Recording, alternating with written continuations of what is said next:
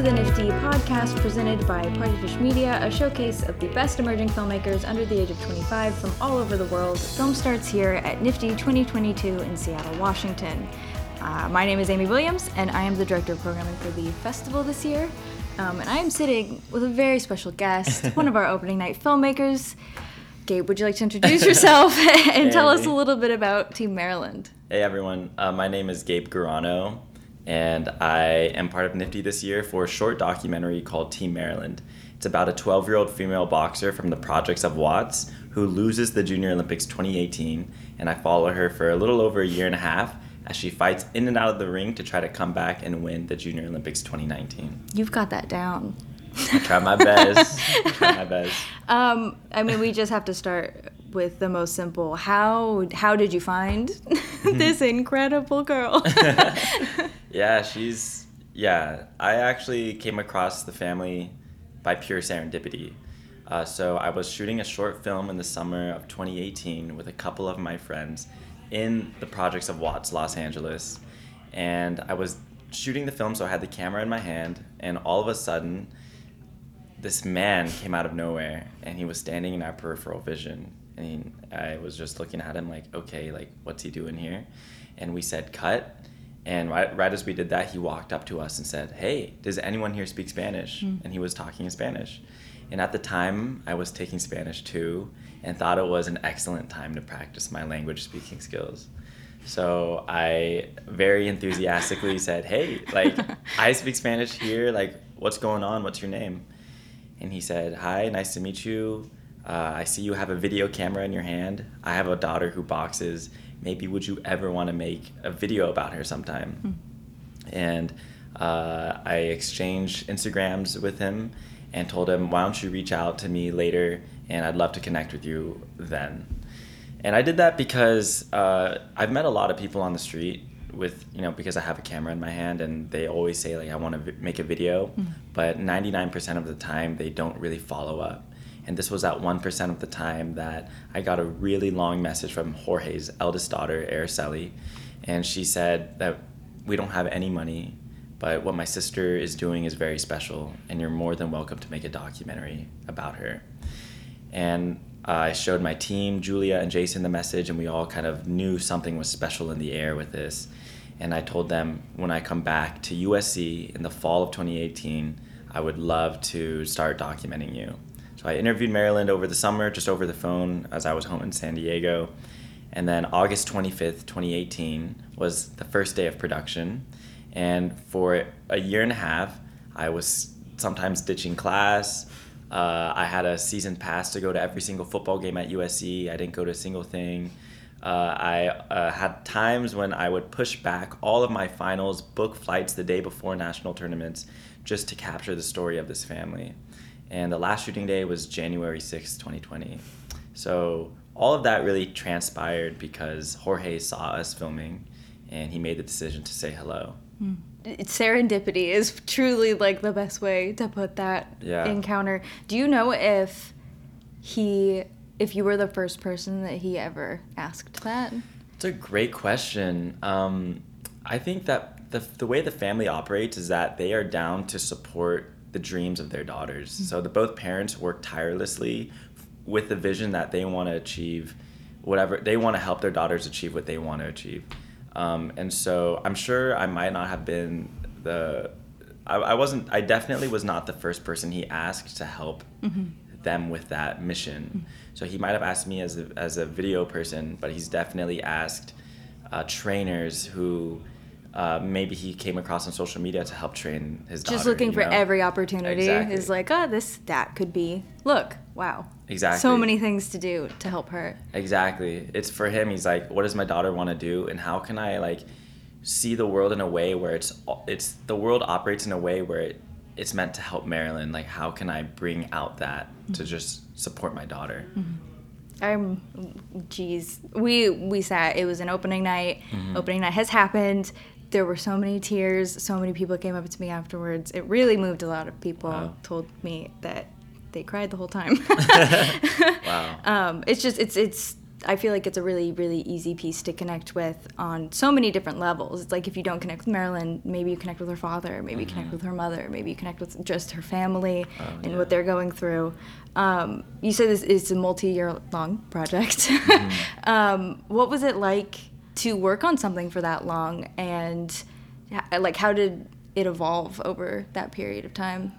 It was, I'm just like, I'm trying to put myself back in those shoes because, you know, we shot it from 2018 to 2020, and I had never anticipated working on a project of this timeline. And I would say it was one of the most beautiful experiences I've ever had the privilege to do. For me, this project was not really about boxing. Although it is a boxing documentary and we see her go to the Junior Olympics, it was the story of this family who worked tirelessly to help achieve the dreams that their daughters have.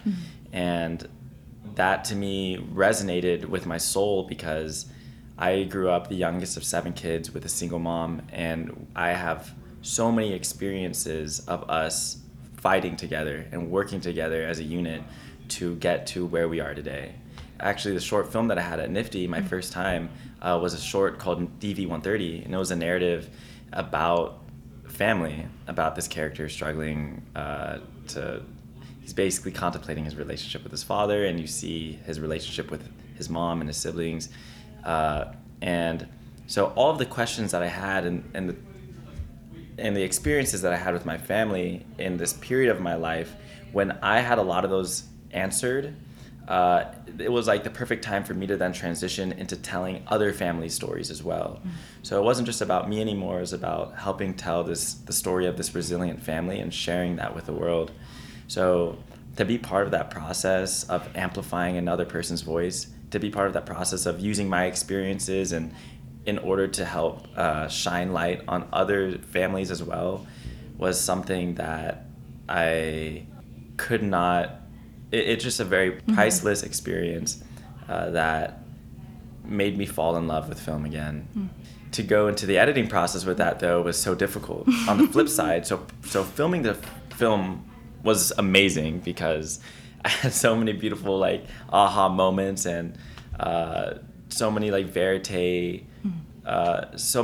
moments that like blew my mind when I was filming it. And then to go into the editing process and have to cut it all down and like chop those moments and leave them on the floor was heartbreaking. So it was tough to cut down a year and a half in a 27 minutes, but it was such a beautiful process too.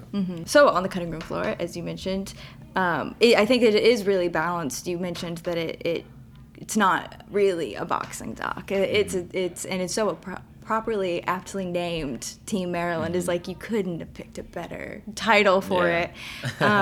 Just how did you kind of find that balance between snippets of Meryland and her family and the boxing? Because it is very well edited, and it is so efficiently tells their stories and lets you connect with everybody in such a short period of time. How did you find that balance? I'm still blown away. Yeah, that was a fun balance that I really worked hard on crafting with my team, Julia and Jason, and a bunch of other people. So Team Meryland depicts 2 dual storylines happening at the same time. So ostensibly, it's the storyline of Meryland losing the Junior Olympics 2018 and then fighting her way to get to be not top ranked in the nation into the Junior Olympics 2019. And then you have the story of her illness, actually, this mystery where a few years prior to this, she got a random illness that no doctors can diagnose that left her with no motor functions, just complete memory loss. She didn't know her mom, she didn't know what water was, she couldn't function. And those kind of work in a parallel timeline together, leading into the climax of this Junior Olympics 2019. And the biggest goal we had was not only to tell these 2 stories, but also humanize the family. So in that first storyline, the ostensible one where she's going to the Junior Olympics, we really wanted to know why is she so passionate about doing this? And when she hops into the ring, like, what is she hopping in there for? And immediately when meeting her and filming her, it was so clear that family played a role in that. And I really wanted to make sure that we captured the family behind the scenes, like outside of the boxing ring. To me, that was way more important than being in the ring. And that's why it was important to have scenes of them just walking to school together, the family driving to work. I mean, you've included like fundraisers and swimming pool, like her all birthday. of those. Her birthday. Yeah. So all of those moments that just make them human beings, I thought that was important. And by the time, on your note about editing, so in the final fight, we have that sequence when, you know, she just had a really tough first round and she hops into the corner and the corner man is like, hey, like, are you ready? Like, we need 2 big rounds right now. Are you ready? And we inserted flashbacks of all the things that you had just seen in the 25 minutes of the documentary of like her walking to school, her illness, her hanging out with her sister. And it was very important to showcase that this is why she does what she does. Yeah, for sure.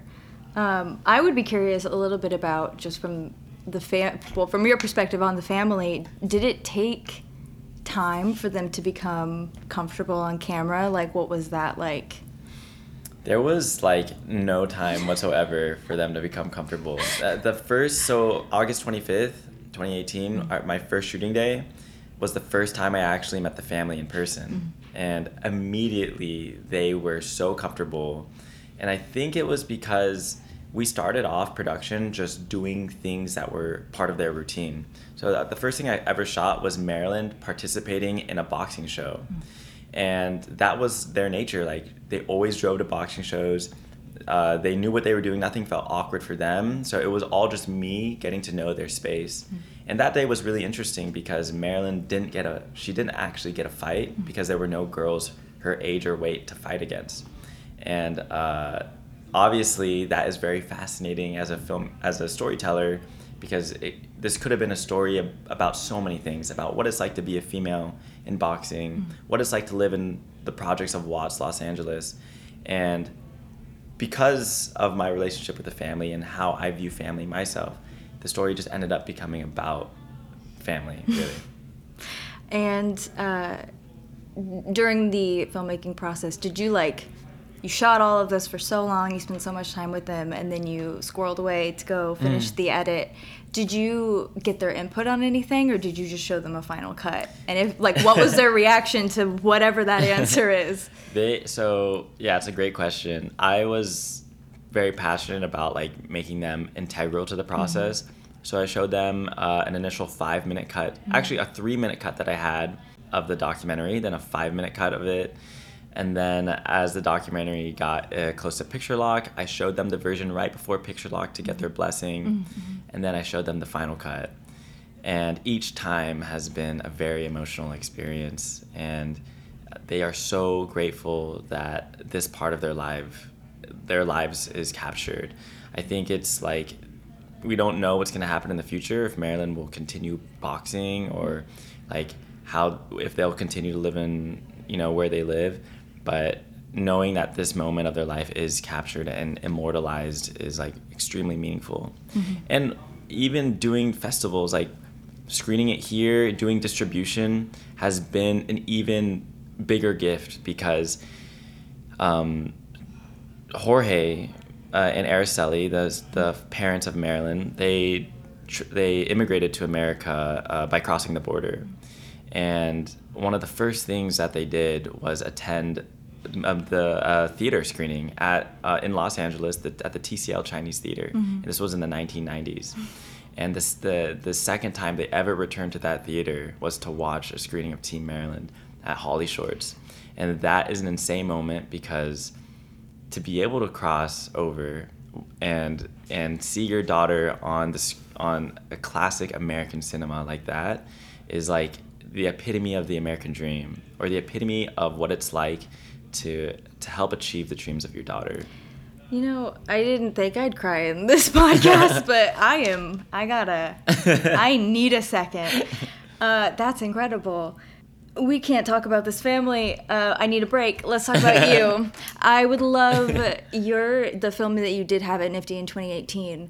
I have seen a couple of times, obviously, and I remembered you, and then Wow. I saw your name come up in the submissions with this doc this year, and I was the first person to watch it, and I sat down Wow. with it, and I was just like, Gabe, Amy, where did this that's come from? crazy. Like, seeing that just from that narrative project to this doc project, it's like such an evolution of your craft that I Wow, am so thank you. impressed by that I am essentially speechless.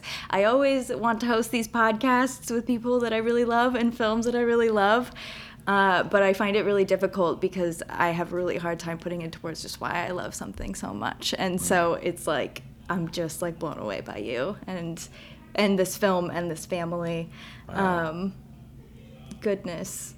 How did this project, so based off from that transition of like 2018 DV-130 Yeah. to this one, Yeah. how has your craft, do you feel, how have you honed it over the projects? It's a great question. I feel like for me, my biggest mentality on filmmaking right now, or art in general, is to not worry about the details. I'm actually more focused on having an intention and letting the world manifest that intention in whatever way is like correct for me. And an example of that is like DV-130 is a narrative short film, and T Meryland is a documentary. And before doing T Meryland, I actually like had no thought I was gonna do, or intention really, about doing a documentary.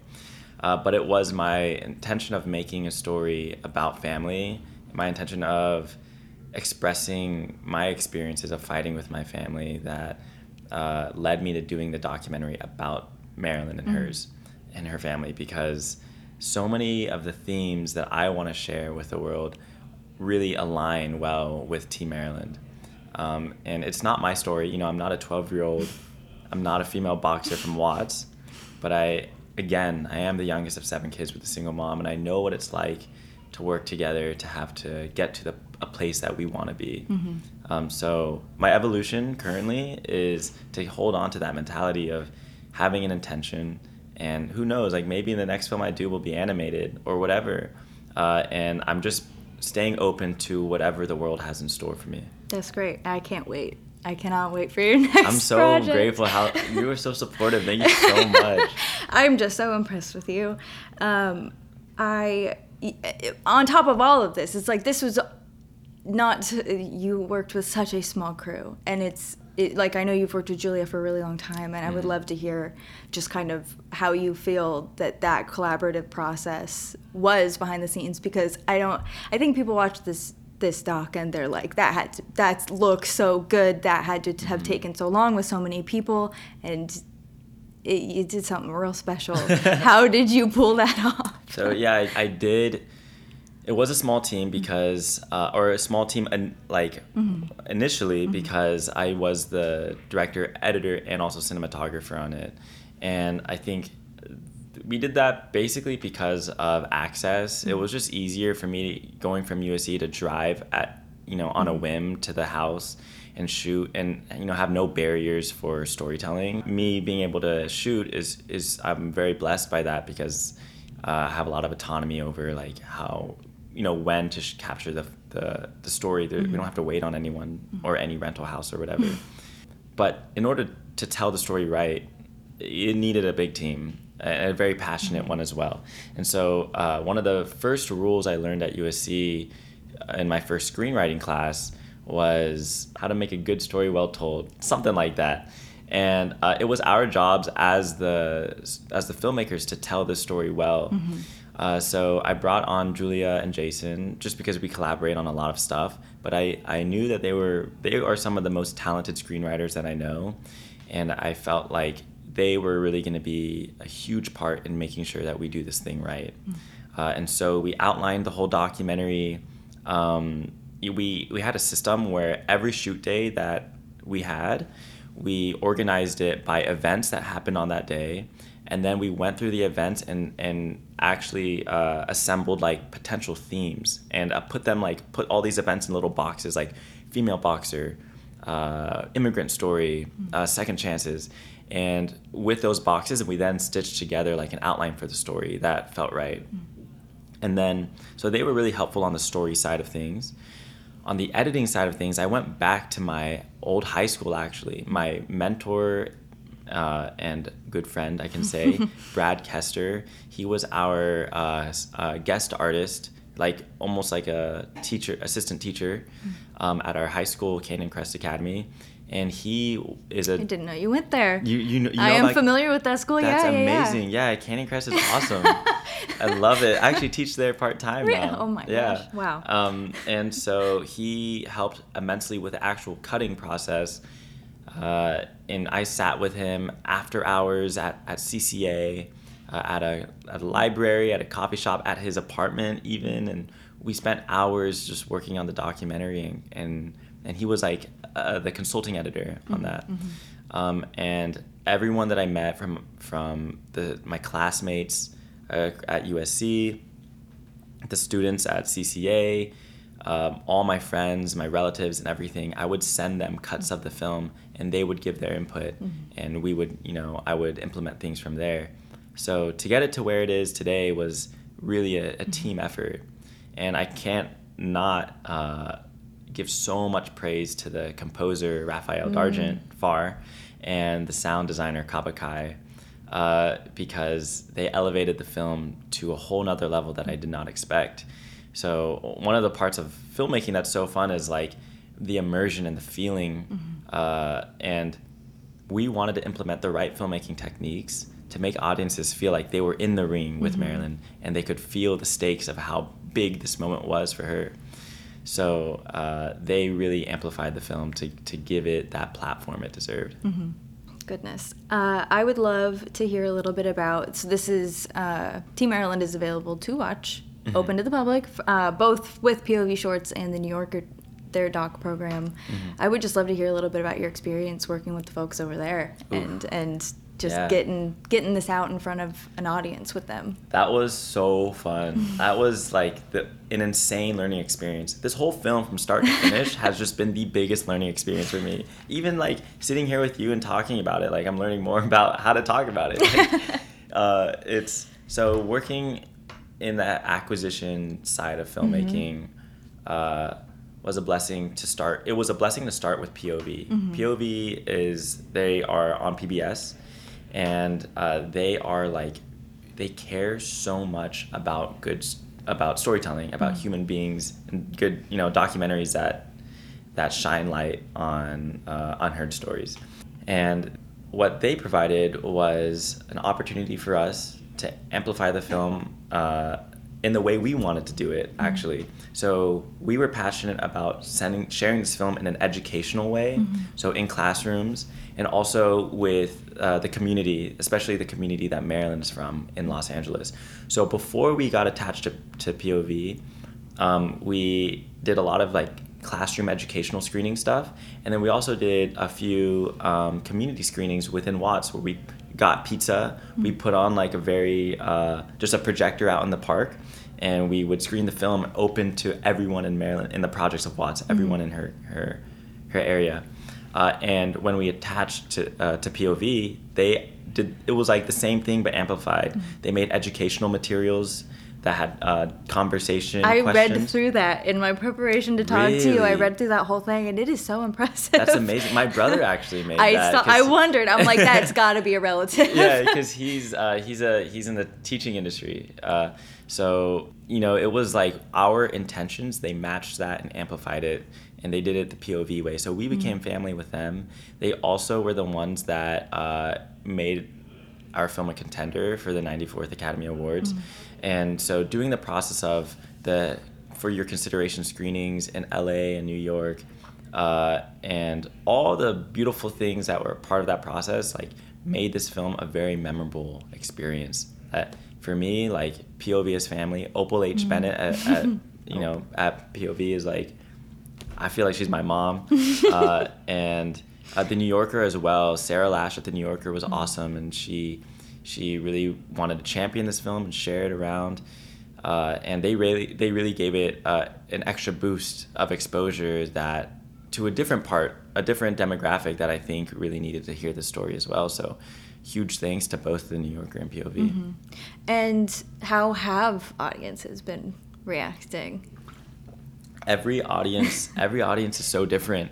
We have screened this film in so many different festivals, from Big Sky, which is located in Montana, to the San Diego Hispanic Film Festival, which obviously is catered to like Maryland's culture, to Black Star in Philadelphia.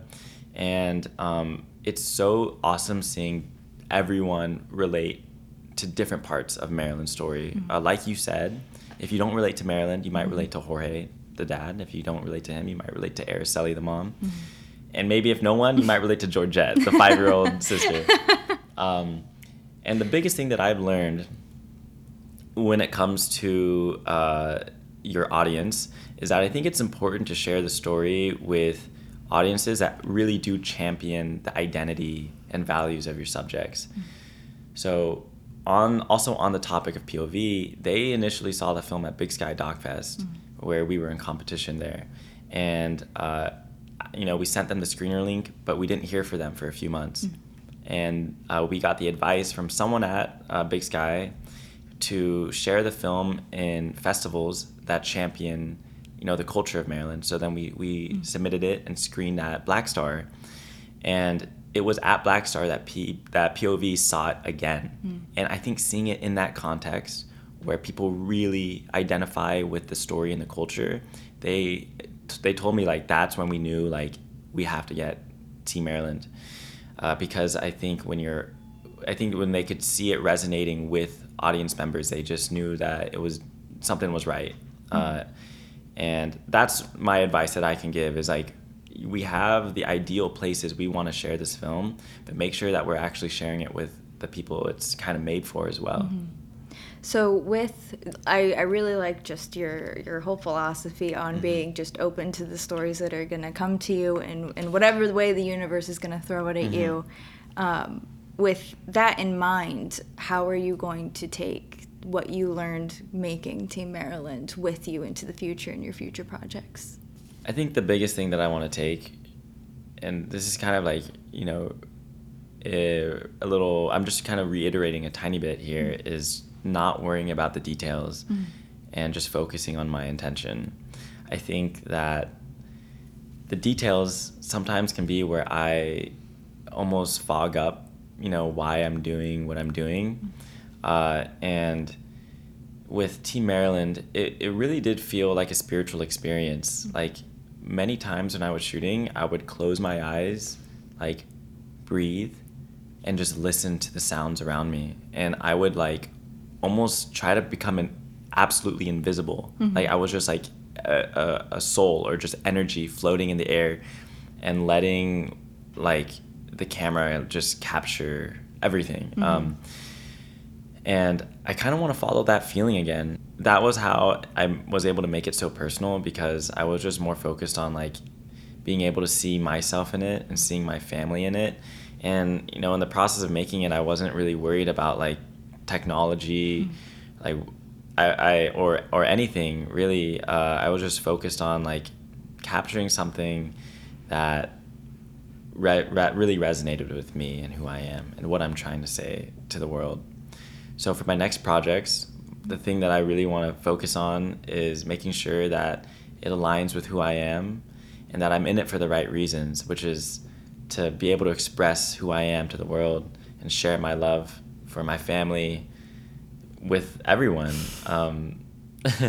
So that's where I'm at right now, and we'll see how that manifests with future projects. You're a very special filmmaker, and this is a very special film. That's so nice of you. You are a special person, Amy. I am super excited to see everything you make moving forward.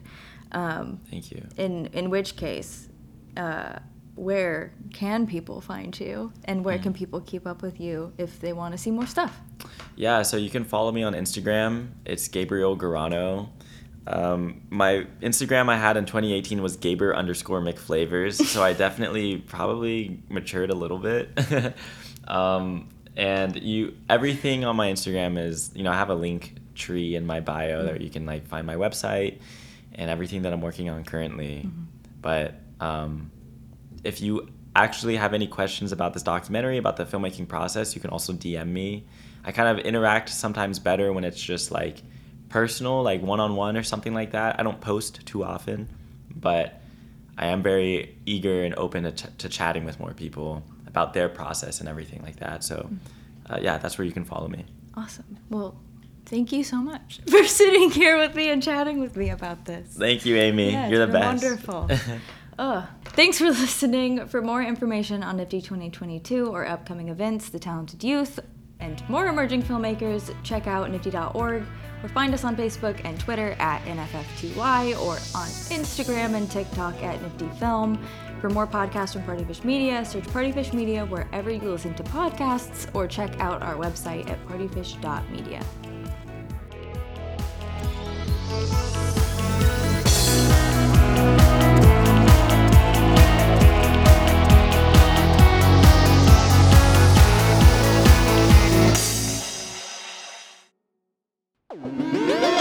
Partyfish Media. Partyfish Media acknowledges that it operates and records on indigenous Duwamish and Puget Sound Coast Salish land that is still home to the Duwamish tribe. This land is stolen in violation of the Point Elliott Treaty of 1855. We are committed to uplifting the name of these lands and community members from these nations who reside alongside us. For more information on this land, its people, or ways you can help, visit duwamishtribe.org or realrentduwamish.org.